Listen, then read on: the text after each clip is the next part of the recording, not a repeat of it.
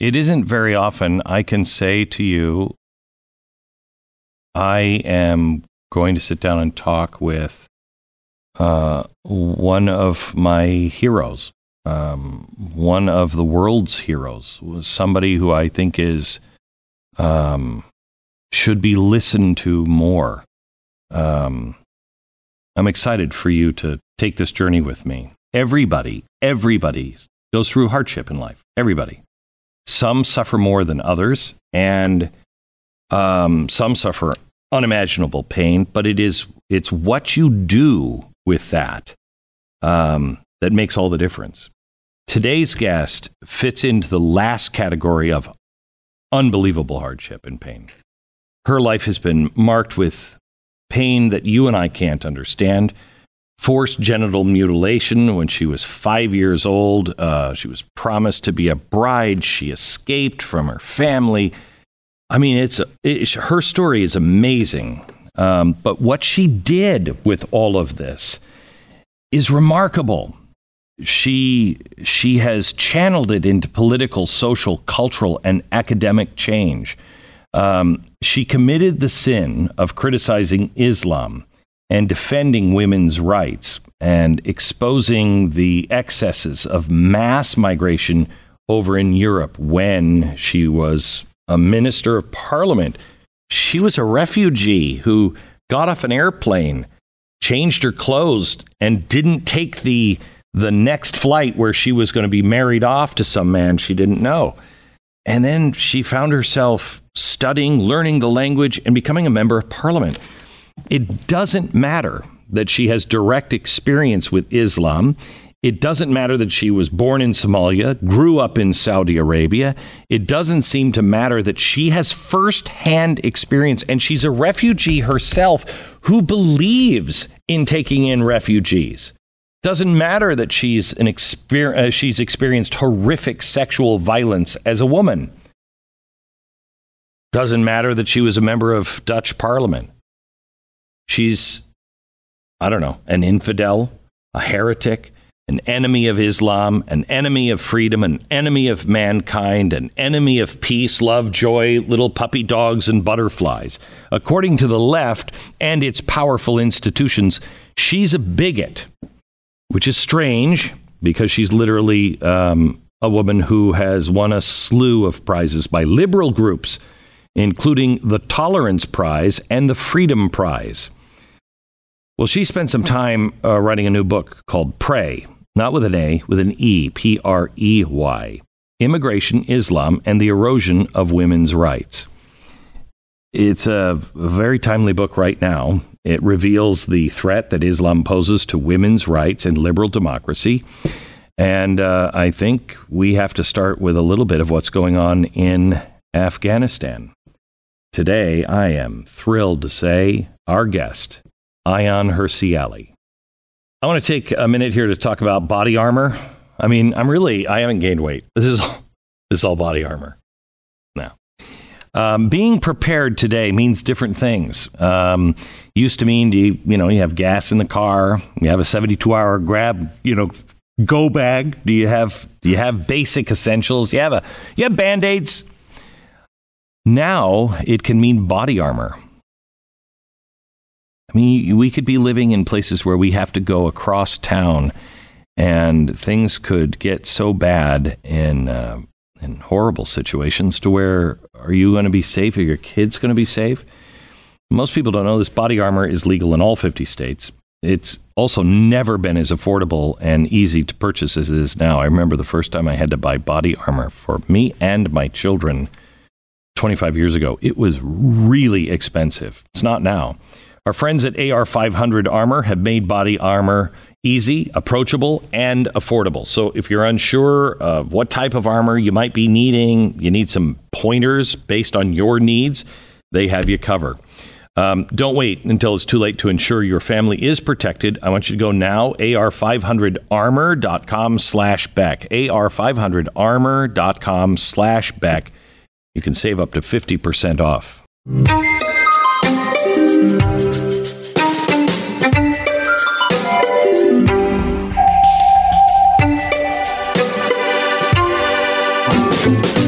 Ayaan, I don't know if you know this, but you are one of my heroes. You are one of the most remarkable women living today for your bravery. I mean, I remember you when I first interviewed you about 2006. I was at CNN, and I think you may have just been visiting America at the time. Do I have that right? I think you have that right, yes. I think it was right about that time, and you were still with CNN. Yeah. And Glenn, by the way, the admiration is mutual. Thank you very much for having me. Oh, my gosh, you bet. It's an interesting time for you to be publishing this book called Pray, and that's not with an A, that's with an E. And I want to start, instead of in Afghanistan, I want to start with something, because we're right now engaged in trying to save people in Afghanistan, women and children and Christians and homosexuals and everyone. And we can't seem to get anybody from the National Organization of Women, from GLAAD or anything. They will talk about birthday cakes and wedding cakes all day long. But when it comes to actual life and death, they don't seem to care. It is unfortunate, because I think some of these organizations of civil activism have succumbed to identity politics. If GLAAD understands what they see as the threat to homosexual life, to the LGBT community, then they will tackle that.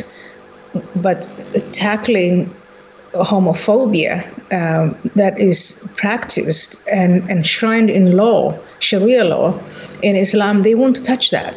But I don't understand. I really, and this is an honest question, I really don't understand. I can't assign anything but ill feelings to this. I've met with GLAAD in New York about 5 years ago when they were throwing homosexuals off the rooftops in Iran. And I said, look, we have so many things we disagree with, but we have got to set an example that people who disagree with each other can stand together on basic life and death issues. And yet I'm called a bigot. They're the hero. And they didn't do anything about it, nor would they stand with anyone to do anything about it. And I think that's how identity politics poisons everything. You can no longer, in this country, and it's not everyone, it's just within those civil rights organizations, corporations, our news media, our politics, the people in these leadership positions are so divided on everything that they can't agree on minimal moralia, life and death, as you say. And if you are Glenn Beck, you are seen to be right-wing, you are labeled extreme right-wing, you are labeled white supremacist, and now that you've been put in this corner, it doesn't matter if you come out and say, I'm actually doing what you guys say you stand for, trying to rescue women, trying to rescue homosexuals, trying to show what it is to be a true American, that when the call of help comes and the call of need comes, we respond, and we should put our divisions aside. That's not a part of the identity politics narrative. You never put those divisions aside. That's why it's so poisonous. I feel bad for the soldiers over in Afghanistan, because they feel like, was this for nothing? And I've thought about this a lot, and I don't think it was for nothing, just for this fact. For 20 years, girls who now are 20 grew up in a time where they saw what life was supposed to be like and the potential and all of that. Can you put yourself and take Americans who have never experienced something like this? Is it possible for you to put yourself in the role of a girl that would be living in Afghanistan and what life was like in the last 20 years? And what they're now facing, what she might be thinking, and what's coming her way? Obviously, I don't come from Afghanistan. I have not been to Afghanistan, but I do come from a culture with a similar moral framework. And first of all, I have to contend with the fact that in September 11 of 2001, America was attacked from Afghanistan. And in response, if I was a young woman living in the country from which the attack came, I would fear and dread that we would be completely destroyed.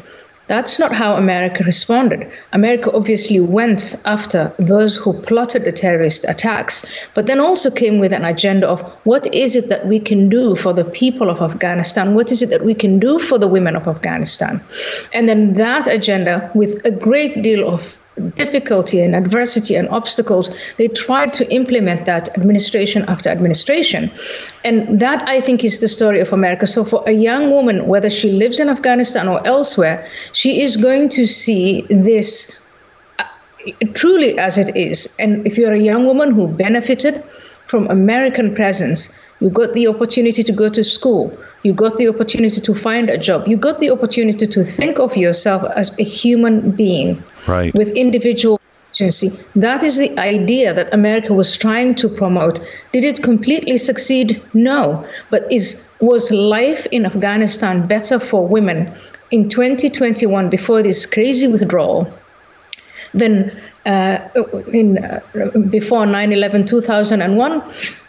I would tell you, every Afghan woman who has benefited will say it was much better with the Americans. There are Afghan girls who are studying technology. There are Afghan women who have become doctors and teachers and politicians, and women who have in Afghanistan and outside of Afghanistan who identify as Afghans with the help of the American government, American businesses, American citizens who have realized a life, with that window of hope that they could actually be something and get to something and see their society form. And then, at a very embryonic stage, an administration came along, very impatient and very inept, and decided to withdraw in this fashion.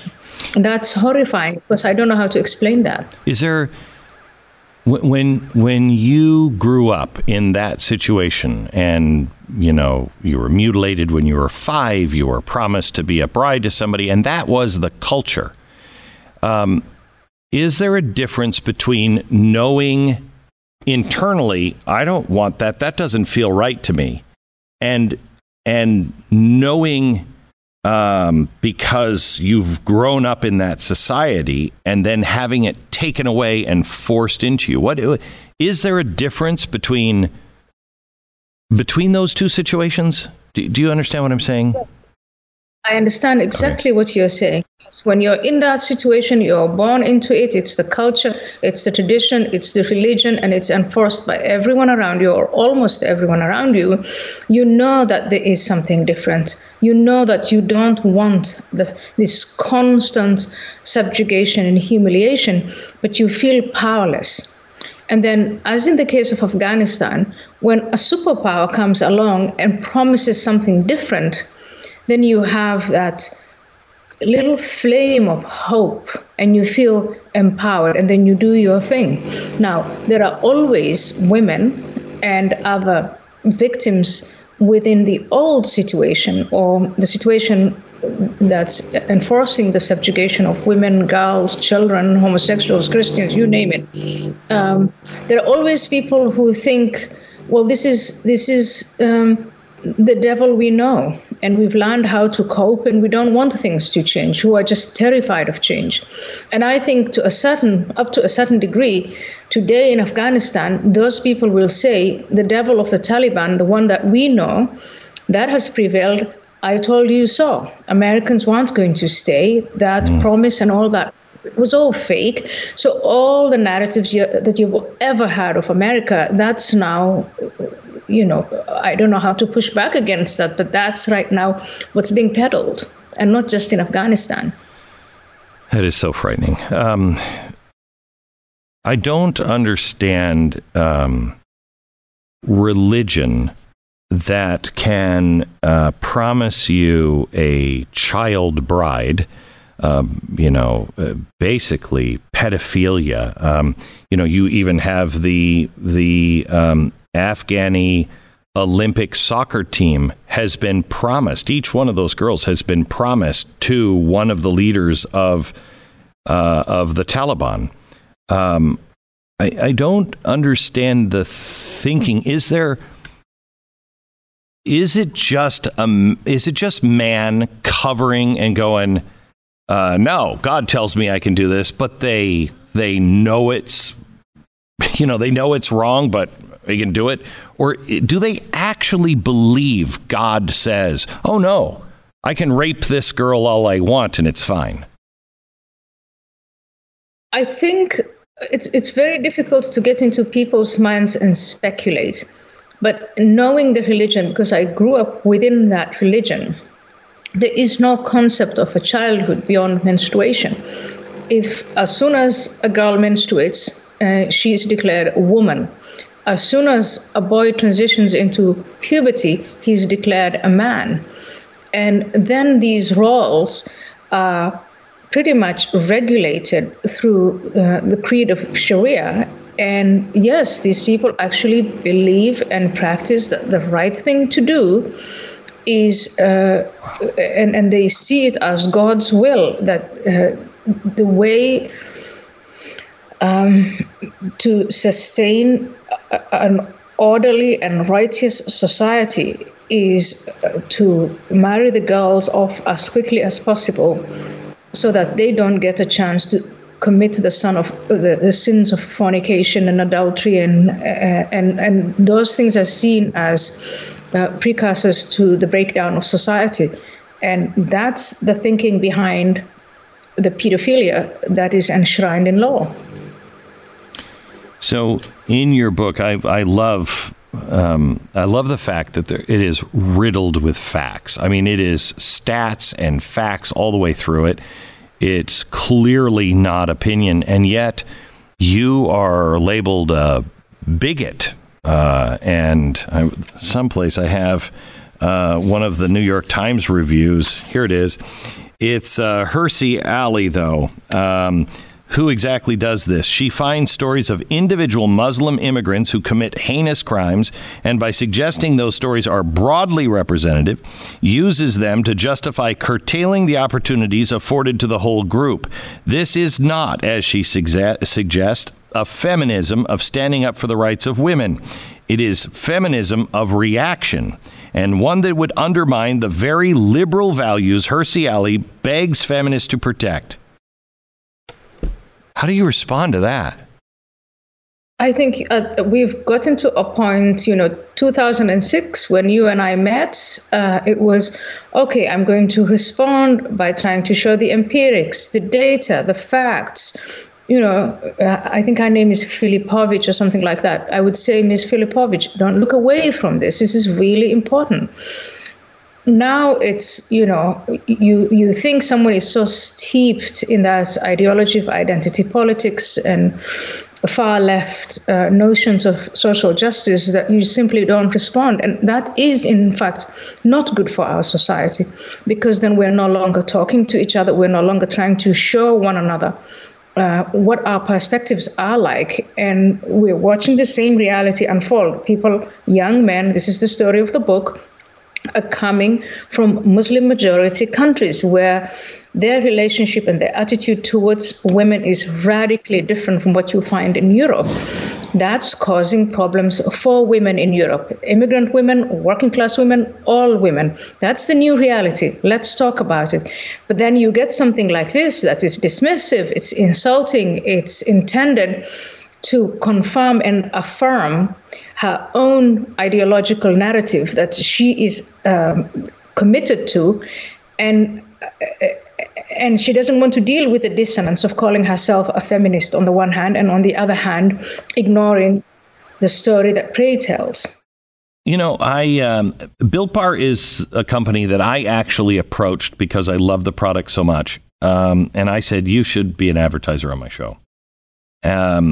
And I feel bad because I'm probably not the best spokesperson, because I can talk to you about how good it is. It's like a candy bar. It really is. It's like a candy bar. Flavor comes first to these guys. It's real chocolate. I mean, I think they should do taste tests. I think you could put a Mounds bar down and their coconut candy bar, and I don't think you're going to be able to tell the difference. And that's new, because it used to taste like a Dow product when you would get anything that was healthy for you.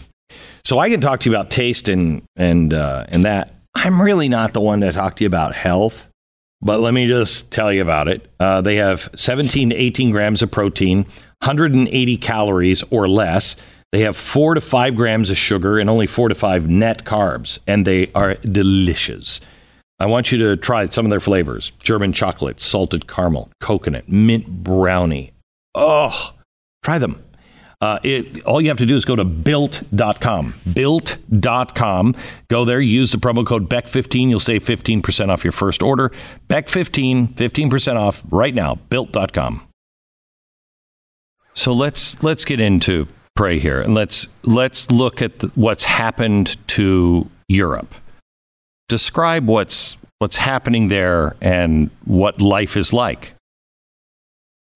So life in Europe, I mean, I've only just come from Europe. These are still wealthy welfare nations. Their governments are still intact. They are incredibly stable, but they do face the challenge of just everything I described now. The stability, the governments that are intact, the welfare states, these are what they call pull factors. There are millions and millions of people in the world who don't have those things, and who want to come to Europe to take a part of that. And yes, a great deal of it is opportunity, and it is opportunity for a lot of the people who come. But there's a subset of people who do come from these broken down countries, many of them men, who do have attitudes to women that are very different from those in Europe, and then who engage in violent and demeaning behavior towards women. And it's now becoming a big problem. Countries like Austria, Denmark, Sweden, France, Great Britain, they're faced with this conundrum. But we're also living in this philosophical age where only white heterosexual men are capable of being held accountable for what they not only did wrong now, but what they did wrong in the past. But we're not holding anyone else accountable. So if you're a man from Senegal or Eritrea or Afghanistan or Iraq or Kuwait, and you engage in violent behavior against women, it's something we're just going to try and hide away from. We're not going to address it. We can't talk about your religion in case you turn into a terrorist. We can't talk about your culture in case you accuse us of colonialism. We're not going to do any of that. We're just going to pretend none of this is happening. And it's so bad. I was in Sweden a couple of years ago, and it is a separate society. That doesn't mean everyone. But there is a separate and distinct society that does not want to become Swedish. And Swedes, they're open to immigrants. They're open to refugees. That's their culture.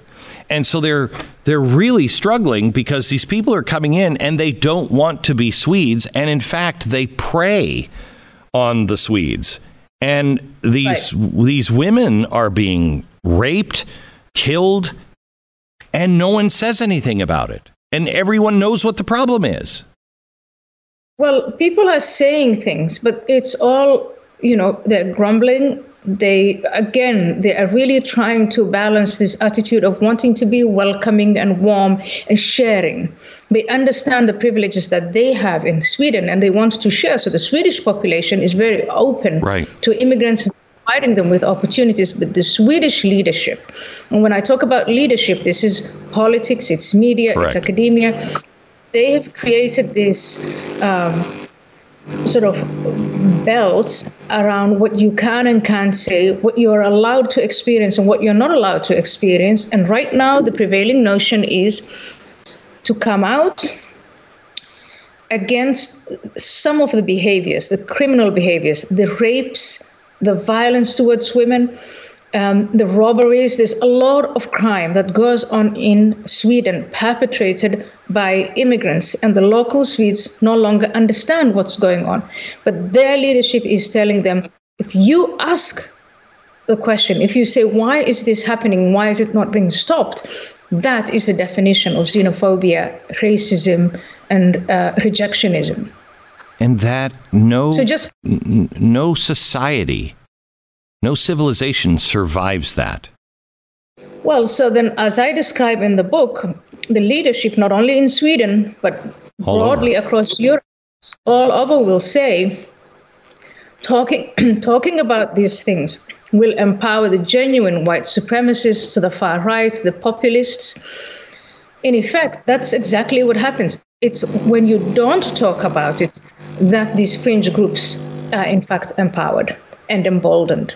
And so the only groups in Europe who are addressing these issues in a very serious way are the groups that the establishment leaders are telling us don't listen to. Yeah. They're bad. And so then we're now in this cycle. It was probably 2004 or 5. I went to Special Forces Command, and I spent the day with them, and we talked about different things. And I said, what is the thing that you're worried about?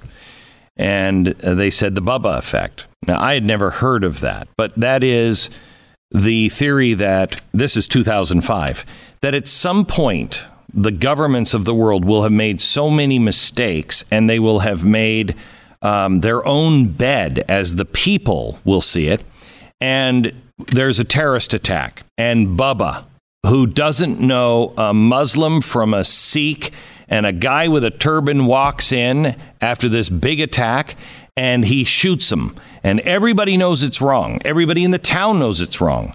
But the FBI comes in, and they're saying, we're here for Bubba. And the town rallies around Bubba and says, we'll take care of Bubba. You are part of the problem. Get out. And that's what they were afraid of. And I'm seeing that everywhere in the world. And you're seeing these people who are part of this populist movement, which is both really good and really dangerous at the same time. And it is the elites that are pushing everybody kind of into that, because they won't address the problem, and they won't say what everybody knows is true. Right. So this is when I came to the West. And if you asked me in 2006, what do you think is the defining feature of Western societies? And some of them would say freedom, because that's what they value the most. Others will say equality, because that's what they value the most, capitalism, and so on. I would say the West had achieved a level of responsive government. Governments and elites that respond to and do their best to listen to what it is the populations that they govern want. Representative government. And that is what has, with all other societies would like to achieve something like that. And somehow they haven't. We've all seen this as a journey. They call it development. There is the developed world, which is mostly the West, and the developing world, which would like to achieve that. What we are seeing now, this Bubba effect that you're describing, is that the responsive governments are becoming irresponsive. Yes. Irresponsive. And I will not be surprised then if the populations of the West start to respond to problems like the populations of everywhere else. Factionalism, fragmentation, tribalism, religious fanaticism, xenophobia, all of these things. We're now seeing bits and pieces of that all simmering through the surface. But that is in the end where you're going to drive these unrepresented populations to. So how do we deal with this? Because I saw Brexit, and I think I saw it different than so many of the elites and so many of the commentators. I saw Brexit as, look, I love Europe. It's kind of, I live in Texas now, and Texans, get a big name of, well, it ain't Texas. But they don't follow it up with what Texans usually say. It's not Texas, but I'm sure it's a great state. It's got lovely things about it. You know what I mean? But it ain't Texas. They don't hate something else. The people at Brexit, they didn't hate Europe. They wanted to be them, and they wanted to be proud of what they have. And I don't know how, because you're going to have uber nationalists, you will have racism, you will have bad, ill intent people who will start saying things that are true and leaving out the things that is their real intent, and you will have populations lost. How do we navigate this area where we can speak the truth and yet warn people don't fall into the trap of who you might be standing next to, because they may not believe the same things you do? Well, I'm glad you brought up Brexit. And remember, the slogan of Brexit in 2016 was "Take back control." Mm-hmm. The people in the UK who wanted Brexit and voted for Brexit felt that they had ceded control to something, an entity, the EU, Brussels, some foreign place, technocrats. They had a list of names of who could that be, but they had ceded control to institutions that they weren't holding accountable or couldn't hold accountable.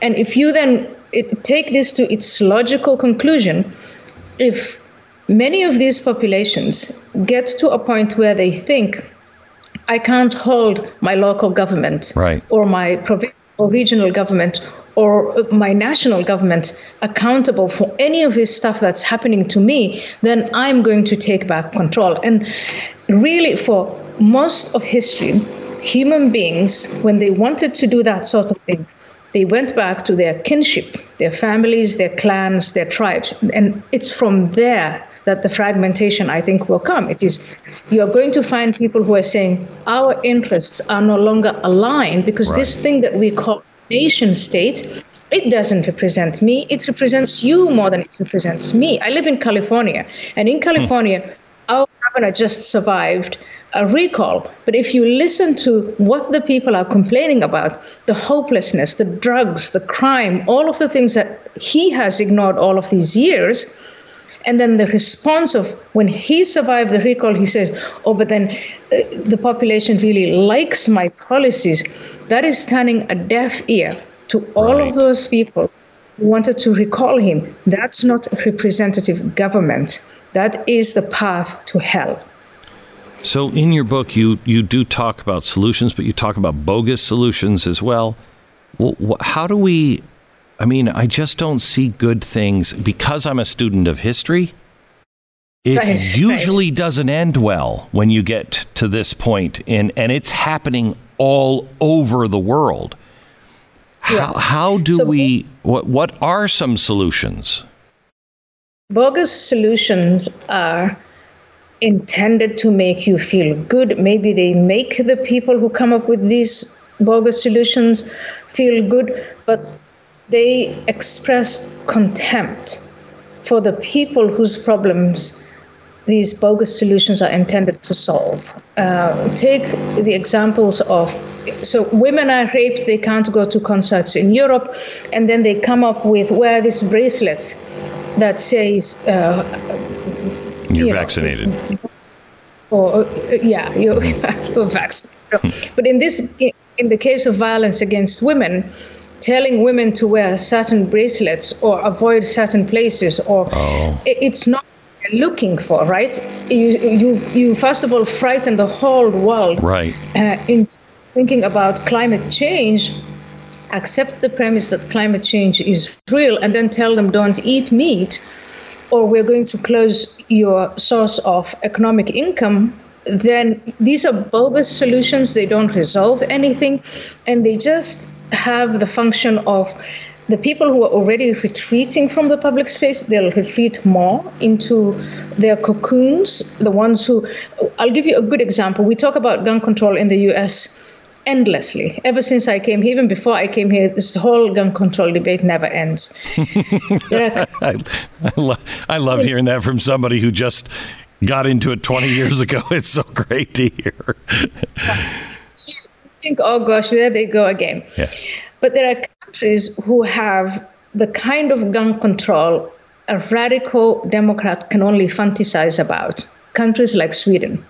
But because the crime in Sweden has gone up and there's no rule of law enforcement has been hamstrung and told, no, you can't go after these criminals.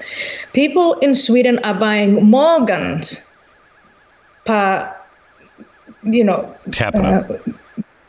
capita than Americans are. Wow. That's crazy. That is creepy. That should tell every politician in Sweden and beyond that's not a good development. And that's because if I pay my taxes, the government protects me in exchange for that. Remember the tasks of the government. The government is not protecting me. I'll protect my family. Right. So I'll arm. That's the kind of thinking that is behind all of this. And if governments continue to ignore their populations, then they're inviting this kind of behavior. It is therefore superficial to talk about gun rules and gun sizes and magazine sizes, etc. The real question here is the government delivering on the promise and on the contract of the rule of law? Correct. Law enforcement, law and order. And if the government doesn't deliver on that, people will take the law into their hands. That's taking of the law into your hands. That's not a good thing. No. So again, I go back to the solution. How do you deprogram that? How do you, because I'm convinced the governments either are so blind, which I don't believe, are so blind to this, that they're just going to keep going, or they have a different outcome. I mean, I really, truly believe we are seeing a controlled collapse of the West, in particular, America. We are being dismantled from the inside. So, my fear here is that people feel the problems. They may not know exactly what it is, but they know it's not good. They know they're not being listened to. They know their rights are being diminished while other people get away with murder. That's not a good recipe. So is there a solution? Is there a Martin Luther King kind of idea?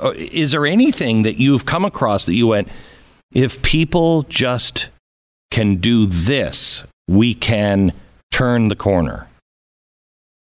I think if you say people can do only this, then you get into the realm of populists who spout all sorts of things that people can do that don't work. Mm-hmm. But in democratic, peaceful societies, I think if populations become less complacent and more involved, if you start worrying about what is it that my child is being taught at school, you become active in the school boards. Who puts these curriculums together? How can I get involved? From the bottom up, more civil society, more civil action from the people whose lives are affected. And then elect actually really responsible and responsive representatives. Instead of saying, okay, let these political parties deal with it for us. We're just going to pay our contributions and we'll see what they come.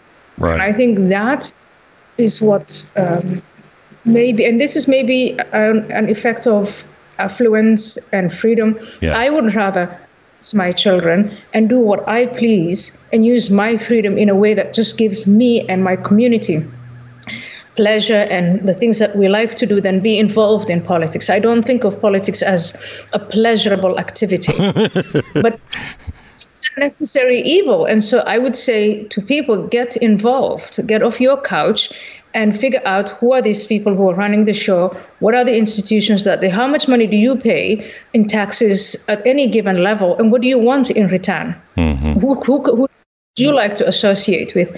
And that kind of activism, bottom up, mother to mother, neighbor to neighbor, define who the people are, who's the community that you belong to that is going to be negatively affected by all of these policies that are being pushed down our throats, and then act accordingly. It's not pleasant, but someone has to do the dishes. Think of politics as that kind of a chore. It is. you talk about the loss of rights for women, and I want you to get into this a bit, because I hear from the left, what rights have you lost? I hear that all the time. And I mean, I can't give you an amendment to the Constitution, at least in the top 10, that isn't being violated every day by the federal government. Talk about the loss of rights for women. Well, you don't know that you lost something until you don't have it anymore. And so let's go back to the time you and I met, when I was talking to European women about something that most European women back then took for granted and still in some spaces do, which was walking around in public, dressed as you please. You can drive, you can take the train, or that's the public transport, whatever, with no fear of any kind of violence. Now the situation has changed for many women, mostly working class women, because it's working class neighborhoods that bear the burden of the negative consequences of globalism and globalization and immigration.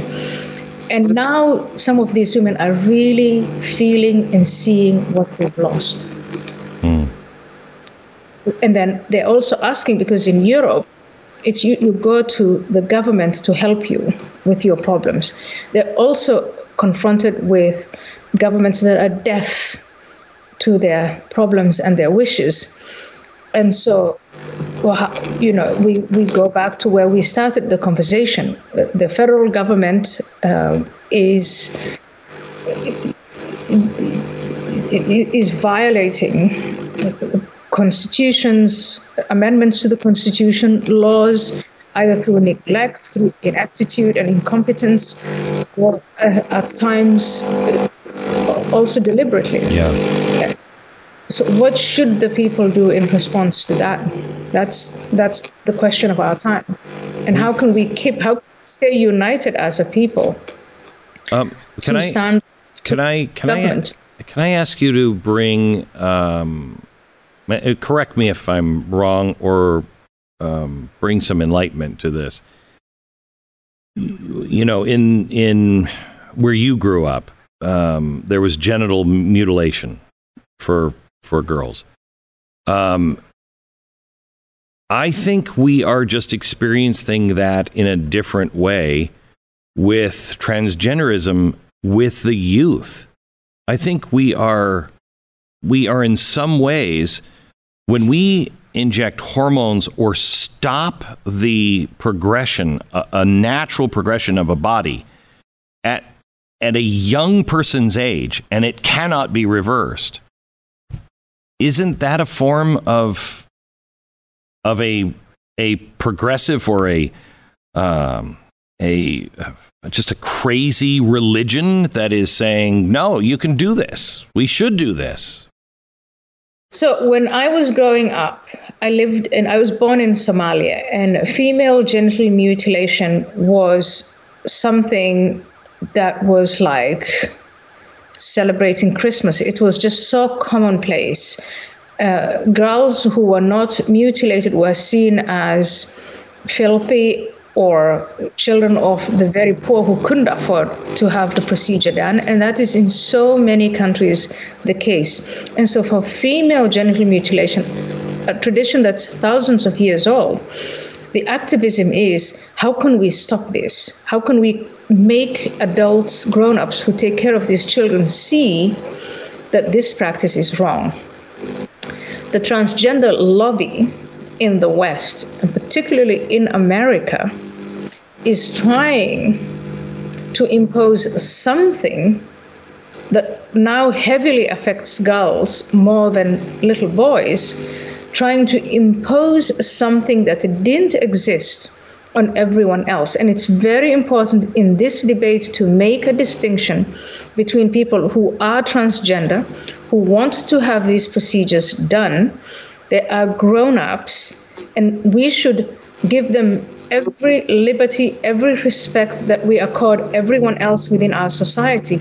And then these transgender activists who are preying on children and who have frightened the healthcare system into saying, if a child of 8 or 9 or 10 years old comes and asks for a transition from one sex to the other, we should give it to that child without consulting with the parents, without proper mental health care. Mm-hmm. And I think that actually it is so wrong, so dystopian. It's very hard for me to understand. People who've looked into this, like Abigail Schreier, please read her book. I recommend it to. It's fantastic. Who has really into what is going on in America. It is really amazing to witness this. And this, when I finished that book, horrified, I thought this is really a wake-up call for parents, not just for activists, but for parents. And we need a counter-activism against these really radical transgender activists. They pretend to fight for the rights of transgender people, but that is not their agenda. Their agenda is really to destroy our children. You have studied religion, you've looked at it, you've been a part of it, you've been outside of it. Isn't what America is going through from many on the far left, isn't this just a religion? I mean, the facts don't always, I mean, the facts sometimes are not there. Sometimes they say, don't believe that. Don't believe what your eyes are telling you. It's got dogma, doctrine, and punishments if you stray from that. Isn't this just a really dangerous religion? Wokeism, I don't know, they call it critical race theory, critical justice theory. We need to find a name for it that everybody really understands. The woke, yes, they do have the traits of radical religion, fanatical religion, in fact. And in some ways they're quasi-religious, but they always invoke science here. And sometimes they'll present you with footnotes, and that just makes you go, oh, really? But they are, as you say, quasi-religious. And I don't know how many of them really understand exactly what it is that they believe in, and how many are just useful idiots. But it is a phenomenon, and it may have to do with the breakdown of the meaning-making institutions of our society.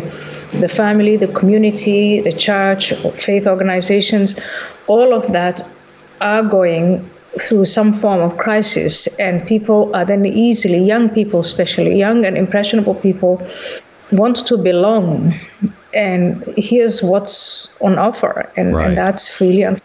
Yeah. I want to talk to you about immigration and assimilation. I'm so sick of being called a xenophobe because somehow or another I'm against illegal immigration, or just opening up the doors and saying, oh, here's somebody with 5 child brides. Come on in. I have no problem. I want immigrants to come to the United States. They renew us because we get sleepy and fat and lazy. And immigrants who really understand what America has or what the West has, I want them here. I just don't. And I want them to bring their own traits and their personalities and everything else. But just bring it and assimilate, bring it and put it into our soup, if you will. Mm-hmm. Talk to me about immigration and assimilation. So assimilation, I think the phrase used to be the melting pot, yes. And that's what made America very, very different from other immigration societies and other societies that are homogenous and don't really have much immigration. But I think, first of all, what everyone tries to make us forget is that American immigration was always selective. And the selection was, yes, it was based on could you become a part of that melting pot eventually or not. And what we're being told now is that the melting pot is bad. The structures that brought about this melting pot are systemically racist. And so we actually have nothing. America is not exceptional. America has nothing to offer the immigrant. The immigrant has something to offer America, and then we're distracted with stories of the past, things that Americans did wrong in the past. But we're not told the whole truth. Yes, there was slavery in America, as there was slavery everywhere else in the world, but Americans fought a civil war to end it. Americans had a civil rights movement to end Jim Crow. Americans changed their laws and their culture and their norms based on its foundational documents. That's the bit that we're not told. So if you want to come here and you know anything about America and what you're seeking is what's enshrined in the Bill of Rights and the Constitution, then you will hop into that melting pot. Talk to me about... No, even to offer it to them is racist and it's criminal. You are not a criminal, Glenn. I know you're not. I know you're a compassionate man. I know the fact that you are white doesn't make you a white supremacist. And what I really love about the work you do is that you push back and you don't stand for that. And I think that's it for me. Everybody should stand up to these people. It's a small, loud minority. They have to be told. They've really got to be put in their place. Could you talk to me? You went to Europe. You became a member of Parliament in Europe. You married an Englishman, but you. Englishman. He's very tribal about his roots. He's a Scotsman. I'm sorry. I work with a Scotsman. I'm sorry. I know the difference. I don't want to cause a war here. But you both live now in America. Tell me what you thought of America from the outside and who we are now from the inside, good and bad. So from the outside, before I came to America, I would say when I lived in Africa, I was a teenager in Kenya, Nairobi, Kenya, and I used to be an admirer of America because as a child living in Somalia, we were treated to communism. Remember, the world was the Soviet Union and the United States.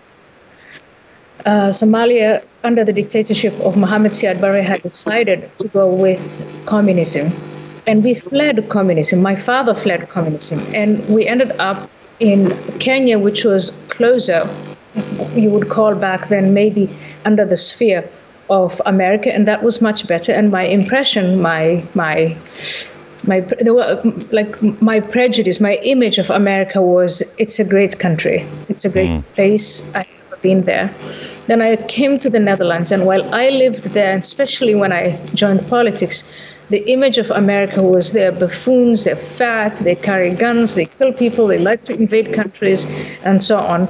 And then I came here in 2002 was my first time, and my experience was very different. In fact, I always joke, I don't think I've ever seen so many thin people in my life. I was in Santa Monica, LA. Yeah, well, that's different. Come to Texas. But anyway, so all Americans have been welcoming. They have opened their homes and their businesses and their pocketbooks to me and all of these people who are trying to come here and make a better living. So my image of America now is obviously radically different from the one that I developed in the Netherlands. I love America. I love Americans. I'm just like you, worried about our politics. I'm worried about our universities and what goes on there and what our kids are taught.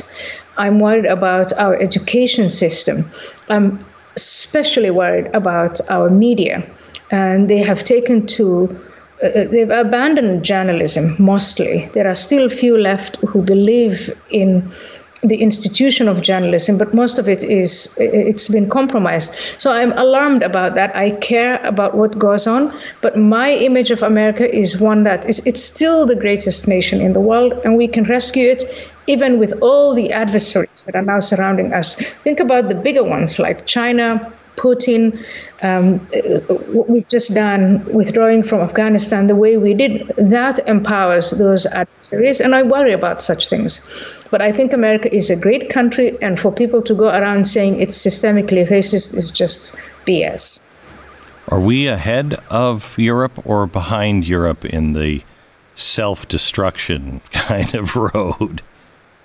Yeah, it really depends on, things can change very quickly. And I think that in America, we have enough potential to do things right, to correct course. In Europe, some countries are doing great things. I was in Denmark, as you read in the book, reporting on Austria. Even now, the UK post-Brexit, I think they do have a fighting chance. But some countries seem to be too far gone in this, moral relativism, not having children, all of these crazy things, not really having a serious discussion about immigration and its implications for the continent. So in many ways, I would say America does have a fighting chance still. But we do have to fight, though. We do have to stand up against these people. The difference between immigration in Europe and the immigration here in America, we're both having immigration problems. Is there a difference? Yeah. What is it? Oh, yes. It goes back to the concept of the melting pot. America's an idea, and people want to melt into it if they understand the value of that idea. Europe and European countries are still homogeneous nations. Basically, they're a bunch of tribes, and they have not a proper history with immigration, and the only immigration that they've been getting since the 1990s is not really selective, and it's only if there was any kind of selection, it was selected on who is the poorest, the neediest, and so on, and then they were put on welfare. So the immigrants that they have selected are not immigrants that fuel the economy in the way that America's the conversations about or debates about in America about immigration are radically different. And so I still think even though we are seeing now, I know the border, all of that, I know that is really, really worrying, but it is nowhere. The debates we have here are nowhere near as bad as in Europe. If there was, I'm just thinking there are very few tables that I could sit at where I would be thrilled not to say anything, just to listen to the conversation. The dinner table between you and your husband, it must be fascinating to listen to. You're both people I have so much respect for, your intellect and your courage to say the things that you actually mean and not to bow a knee to lies. Well, I hate to disillusion you, but because we also have small children, we do a lot of toddler talk at the dinner table. I know that. Please talk to me. I haven't talked to an adult in a long time. I know that feeling. Ayaan, thank you so much for all that you do. And I hope we can talk again. God bless. Wonderful. Thank you.